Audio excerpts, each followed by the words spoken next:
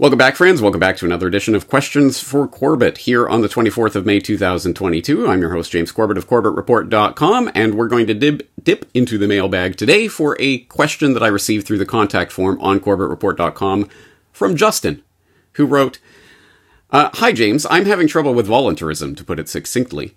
I am on your side with voluntary interaction away from the state. My problem is how to combat the entrenched narrative. To quote a YouTube commenter, that might be your first problem. To quote a YouTube commenter, when more and more restrictions on cigarette advertisements were put in place, there was a decline in the number of smokers. 42% of American adults smoked in the 60s. Then laws were passed that banned advertising cigarettes to children and near schools, advertising on TV, advertising on billboards, forced them to add warning labels, forced them to use plain packaging, etc. Now, 13% of American adults smoke. We need to put similar regulations on advertising of fast food, sugary cereals, sugary drinks, unhealthy snacks, etc. Force, need, force, regulate, force. With a result like this, how do I defend voluntarism? They seem to believe that the state provided them with a satisfactory result, thus adding validity to the existence of the state so they can continue to push for more force and violence against the free market. I don't know what to make of this, and examples like this conflict with my understanding that voluntary interaction is the goal that we should strive for. How do I combat narratives defending the state's actions? Is there any good literature that helps parse these nuanced situations, or provides counterexamples? I feel there are holes in my knowledge that have yet to be patched, and I'm having trouble with finding these answers. Thank you for everything you do, Justin. All right, Justin, thank you very much for that question. I know that you are not alone in having these types of questions or struggling with these issues. I'm sure every single statist, and I'm sure pretty much everyone in the world, is steeped in the statist system their whole lives and is probably a statist before they become a voluntarist or anarchist. So I'm sure everyone struggles with these types of questions and counterexamples and, well, what do I say to that? So thank you for sending in that question and allowing me the opportunity to parse that out a little. And you do ask also for any literature, any good literature that helps parse these nuanced situations or provides counterexamples. Well, coincidentally, I was just reading a book that was recently sent to me by a listener.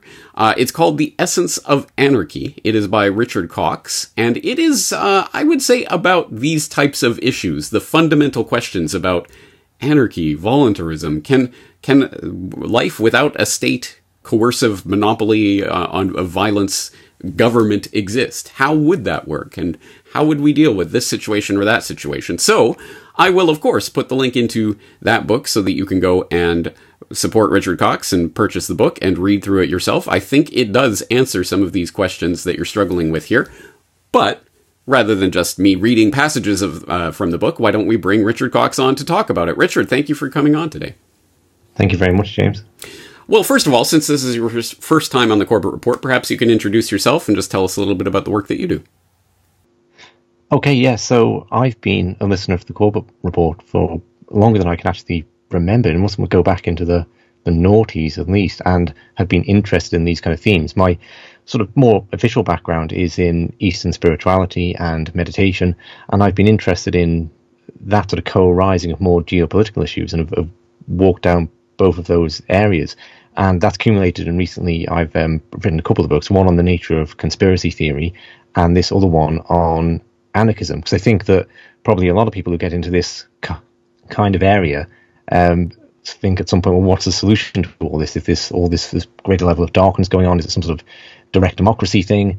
And then there's a kind of a funneling out of ideas that don't seem to work, and a lot of us end up deciding that anarchism is the most morally justifiable and efficacious position.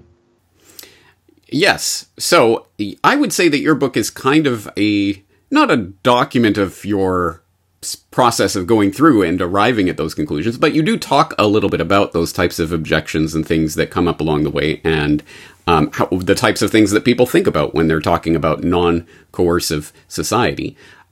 First of all, I guess let's just set the terms of what we're talking about today. What is anarchy in your definition? Well, a reflection upon that was really part of what prompted me to write the book, because it's very much associated with, well, on one level, it's associated with chaos, okay, and disorder. And I think we can move past that pretty quickly. And on another level, I thought of it for a long time as being the absence of government, and I would talk about it as such. And often that would cause a breakdown in communications. People take a sense of security from some kind of government. And when I thought about this more, I thought, really, I could get more precise about that. Because you can have governance in your local football club, and they can set rules like, well, don't wear your muddy boots in the changing room. And that's not an oppressive, hierarchical, domineering system. That's just common sense. We can have structures and systems that we would recognize as being government-like. So really, anarchy, anarchos, means no rulers, which is a little bit different, because I don't think of the governing body of the football club as your ruler necessary. So I tried to center the book around a question of being a model based on consent or coercion. So anarchy, then, I'm taking it to mean no coerced relationships, only consensual relationships. And that's the purest kind of essence I could get to of it. Right. No one's going to tell me not to wear my muddy cleats in the changing room, you oppressive... No, of course, yes, it is. If it's a voluntary relationship, I choose to be a part of this club, and this club has certain rules. All right, so let's, I mean, obviously that does sound nice in just sort of an abstract way, but when you start to get into the nitty-gritties of it, it can become a lot more difficult to think about. How would we do this without the ever-present threat of the government's gun pointed at people's heads? And you do tackle I think the largest issues in your book: education, healthcare, social security, these types of really bedrock issues. But let's talk specifically about what Justin's talking about, or more specifically what the YouTube intelligentsia are talking about. Restrictions on cigarette advertisements, reducing the number of smokers. Hey, great, awesome. So now let's have restrictions on advertising sugary drinks and sugary cereals and fast food and unhealthy snacks. And then maybe we can start to look for other things that we can ban advertising of. What's the problem with this if it gives us the results that we're looking for? Well, I think it's worth just thinking about what Justin's asking. So on one level, Justin's asking about, well, what is the answer to this? How do I understand this for my own intellectual satisfaction? And there might be another question in there. So how do I relate to YouTube commenters and who are throwing these kind of points? And one answer to that could be is you don't get onto Odyssey or something. It's a higher level of interaction. And I mean that jokingly, but also seriously. You do encounter people who, of course, and you're talking to a brick wall. And I do think of talking about anarchism as being often akin to an act of cult deprogramming, rather than having a conversation where you're likely to meet an open-minded person. But just going back to the technicalities, I'm not, prior to anything, opposed to all kinds of regulation, like with the muddy boots. Or maybe you live in an apartment block which is all privately owned, and maybe a tobacco firm wants to advertise its products in the communal areas, and some residents might like that because they're going to get a bit of reduction in their rent, and some residents might know, I don't want my kids walking past tobacco advertisements. So if it went the other way and there's a restriction, I'm not opposed to that. I think that's entirely legitimate. I wouldn't want necessarily those kind of adverts around. It's when you have these illegitimate giant entities like states imposing these kind of regulations over a vast area, that's essentially coercive. They have no, and I'm making a distinction there because you can legitimately acquire through some sort of homesteading or transference the land for an apartment block, maybe for a housing estate, and run that with some level of communal kind of governorship. But the states don't legitimately acquire the land that they seek to govern, which means it's comparatively absolutely vast an area, covering a double-digit percentage of the Earth's surface in some cases, which just leads to chaos, because you can't set one rule in Washington, D.C. that applies throughout the entire United States, or one rule in Moscow that runs all the way to Vladivostok. It's bonkers. So the problems that's going to create, I think you alluded to it, James, that where's it going to stop then? And I think you could just turn around and put this back on the YouTube commenter.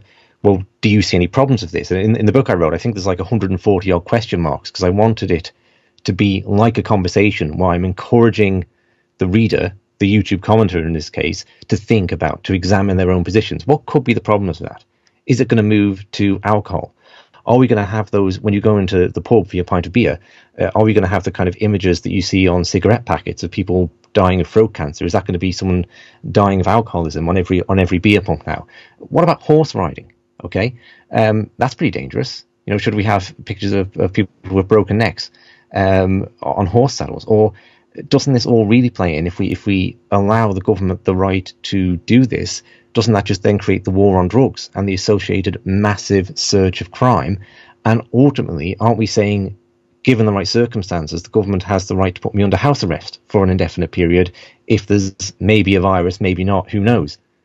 So there's one thing would be a runaway effect. If we don't know it. Another thing would be the YouTube commentator has, I would suggest, not parsed out the difference between correlation and causality. Okay, so there's a drop in smoking over the time, which coincides with government policies.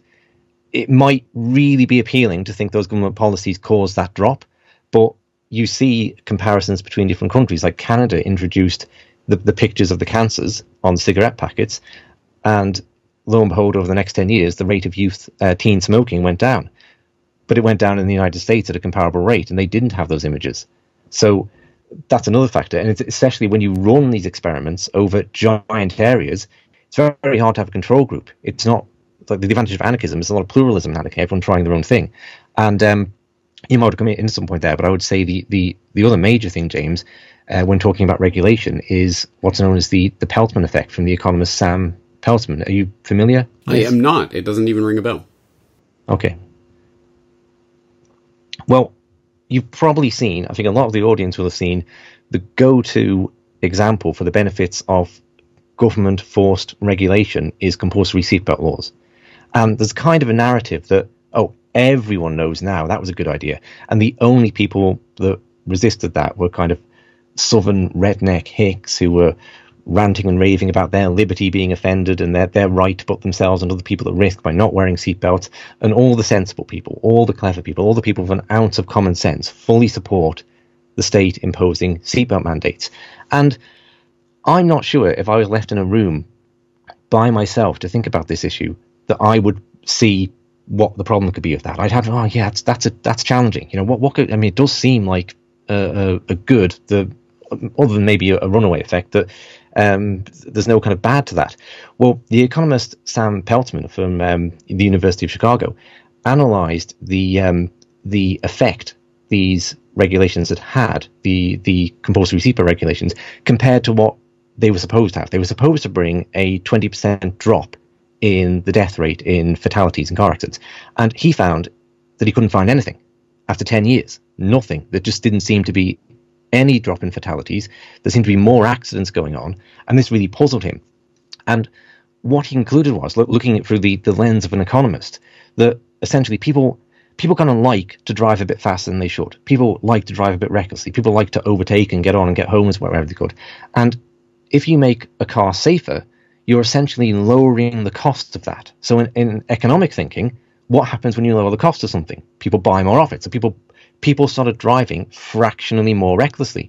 And there were less driver fatalities, but more overall accidents. And more, for all the drivers that didn't die, now pedestrians and cyclists did. So even the most obvious regulation, that one must be a good, has these unintended consequences. That makes a lot of sense, and I'll just put it in a framework that Canadians can understand. Yeah, it's like when every hockey player wasn't wearing a helmet and a lot of padding.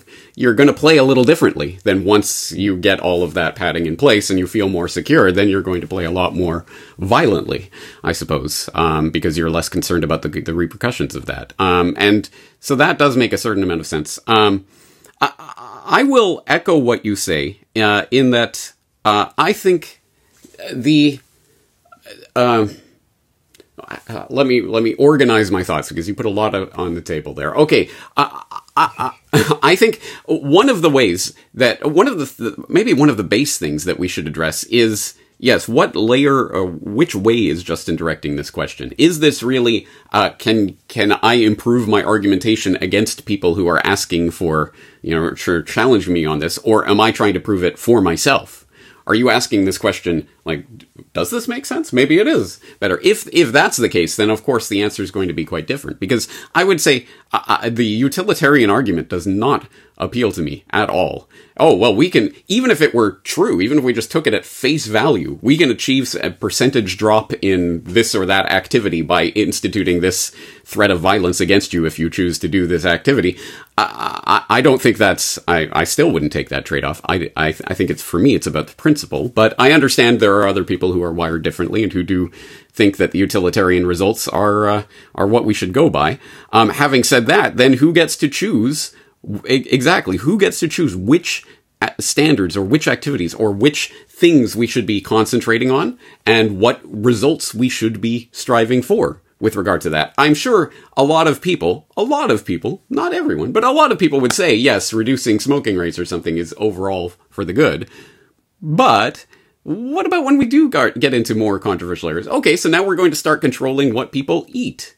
And we have decided that these foods are contributory to bad health outcomes, which are defined as this.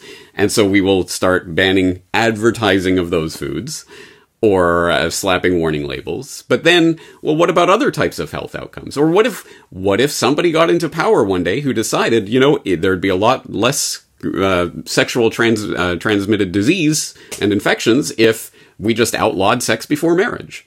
Or imagine, again, take it to the reductio ad absurdum. It would be safer if everyone were just locked in a padded room their entire life and let out once an hour or 1 hour a day for exercise or something along those lines. The results for overall health would be fantastic, guys, as measured by us. So that's the way that I start approaching this question is, yes, exactly, reductio ad absurdum, who gets to decide and under what way? And then what say do we have if we decide that, maybe I don't agree with this. Maybe this is going in the wrong direction. Then is this a voluntary thing in which I can say, well, no, I don't want to choose to abide by those rules. So these are the types of issues that get dredged up in my mind when I'm confronting this question. Do you have anything that you'd like to respond to with regard to that? Well, I think the reductio ad absurdum is already here. It's not in the abstract. It's in the real world. So another area that Sam Peltzman investigated, not one I wrote about in the book, but I picked up on the work of Dr. Mary Ruwart, a research scientist, was on the effects of regulation in medicine and the role the FDA plays, the Food and Drug Administration in the US, on being the sole regulator, taking responsibility for the passing or failing of all drugs. And again, on the face of it, sounds like a good idea. Government agency, not subject to corruptible market forces, could make this dispassionate judgment on drugs. And it tends to be quite conservative because the incentives are that the FDA people will potentially get in trouble if they release a drug that goes and kills thousands of people, will not get in trouble for holding it back. So that, again, sounds like that's the way you'd want it. What Dr. Mary Ruwart, who was also a famous libertarian as well as a research scientist, calculated was that the delay time on releasing drugs and causing retarding medical innovations had lowered the life expectancy of every American by 5 years from around the 1970s onwards. And that's just incredible because no one knows about that. No one even thinks that. No one thinks I'm going to live 5 years less because of the FDA. And even, if pharmaceutical drugs aren't your thing, even to the point of restricting how doctors could talk about folic acid and recommending it for pregnant women. Dr. Ruwart estimated that was as bad as the thalidomide scandal in Europe, the prevention of that. So we've already hit the reductio ad absurdum. It's right out there in society through this kind of state regulation. An incredibly when important you have a coercive institution. Yeah. I think, again, this is a difficult concept for people to get their mind around because of the seen and the not seen. And it's easier to know what we can see rather than those sorts of things that are the abstract of the control group that doesn't exist kind of thing. If people want to approach this in a different manner, I would suggest they check out my film literature in the New World Order on Upton Sinclair's The Jungle, talking about what ultimately led to the formation of the FDA and how that ultimately leads to less safe products and also the cartelization of industries like meatpacking that Sinclair was supposedly concerned about in the first place. So, again, it's an incredibly important point to understand there, but it's so much easier. It's so much easier to argue from that YouTube commenter's perspective because, again, it's you can see it, you can put your fingers on it, correlation, causation, whatever. There's a statistical drop, and look, governments can come in and act, and it'll help solve problems. And I think that's kind of the appeal of sadism at its base. I want to accomplish this. I can't do it. I can't make everyone do it, but the government can. So we need a government to come in and do what I want it to do to the population. It's a very appealing thing. I guess this goes to the other level of this. Is there any convincing of people, statists who are not open-minded, shall we say, on this topic? Is there any way to actually convince them of this? Or is this something that that we will always have to deal with, is that a large portion of the public just don't want to approach these issues? Just to speak to the point you made there, James, it's a very easy argument. Of course, it's kind of a non-argument, because if I wrote a book from that perspective, I could have done it in a day. Just every chapter would say the government should regulate this more. Every chapter just hit it with a hammer, and it's so it requires no.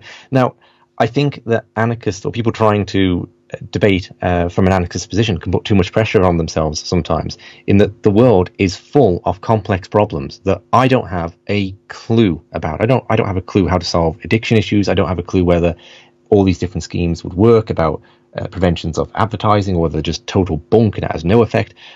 And anarchism is not a little box that you drop a complex problem into, pull a lever, and a perfect solution comes out. If I had a box like that, we wouldn't need anarchism, because I could just tell everyone what to do. It'd be great. But that's not what it is. It's the recognition that there is a morality which we should take consistently. We shouldn't say, okay, don't steal except for the government. That's fine. The same morality is consistent for society, and then it's an examination of the consequences of coercive action, and think, well, that's probably a really bad way to solve the problem. That's going to have all sorts of unintended consequences. And then to come on to your question, James, about this, I was surprised. I don't think that I had a kind of emotional attachment to the state. I might have had emotional attachments to other things in life, but when I saw the logic of anarchism step by step, and I arrived at that position, it just seemed like, okay, great. I never really wanted this thing associated. It always seemed like a pretty bad idea to me. And then I was surprised to encounter people who it would be really seem to touch a nerve of them when you criticize the state, and they have a strong attachment to it. We're all kind of raised by the state in the schooling system. So I came to see conversations about this as really being akin to a kind of cult deprogramming. And that's why I quote in the last chapter, I open it up with a quote by Megan Phelps Roper, who was in the infamous Westboro Baptist Church, and they were raised from childhood onwards to protest the funerals of soldiers and anyone they consider to be deplorable in society, and they have this extreme Christian theology. And she talks in the book about how she stepped out of that, how she came to see the contradictions into it, and the kind of experiences that led her to that. And I find that very interesting to employ that kind of thinking about when talking to people about the state. It won't work. There are people that will be committed to their grave to statism, but what I found is more helpful is to ask questions that get them to examine their own positions. And they probably won't do it while you're standing there, but the more honest of them might wake up at 3 a.m. and go, darn it, he had a point there, actually. I didn't have a good answer to that. And you want to make people troubled in their own mind. Yeah. Very nicely, just leave something that troubles them. Yeah, exactly right. I think all of the profound changes in consciousness probably happen at 3 a.m. Actually. And if we really want to psychoanalyze statism itself, I would say that the family, the state as a substitute or some sort of stand-in for the family structure is not just an analogy. I think it really plays on fundamental human sort of interactions and social formations, to the point where, even things like left, right, nanny state versus law and order state is mummy government, daddy government. When you attack that paradigm altogether, I think some people take it as an attack on their family. And I think they probably psychologically defend against it in a similar way. So it is a needlessly touchy subject. We should just be arguing about, well, how should society function? But of course, people are deeply invested in the types of structures that they've become involved in. And then, of course, there's a large portion of the public whose paycheck depends on some way in the state. So at any rate, there's a lot of issues here. I think we've broached some of the major points here. And for more detailed thoughts about how do we approach non-coercive government-like structures or free market-like structures, and what do they mean? What would they look like? I would suggest people do check out The Essence of Anarchy. Once again, the link will be in the show notes. But finally today, let's talk a little bit about the other work you do. Tell us about your Deep State Consciousness podcast. Yeah, I kind of fell into podcasting because I had some interesting friends and I thought they should be interviewed. And for a long time I didn't do it because I didn't think I could get anything original from them. And then I found how amazing it is that when two people sit together, the interaction brings all sorts of originality to the surface. And I found I quite liked it. So I found more people to interview. And then I started doing my own stuff. So it's obviously the Deep State Consciousness is like the consciousness thing comes from my sort of background interest in spirituality and philosophy around consciousness, and then Deep State was way before the term became, you can imagine how horrified I was when that became adopted by the Trumpisms.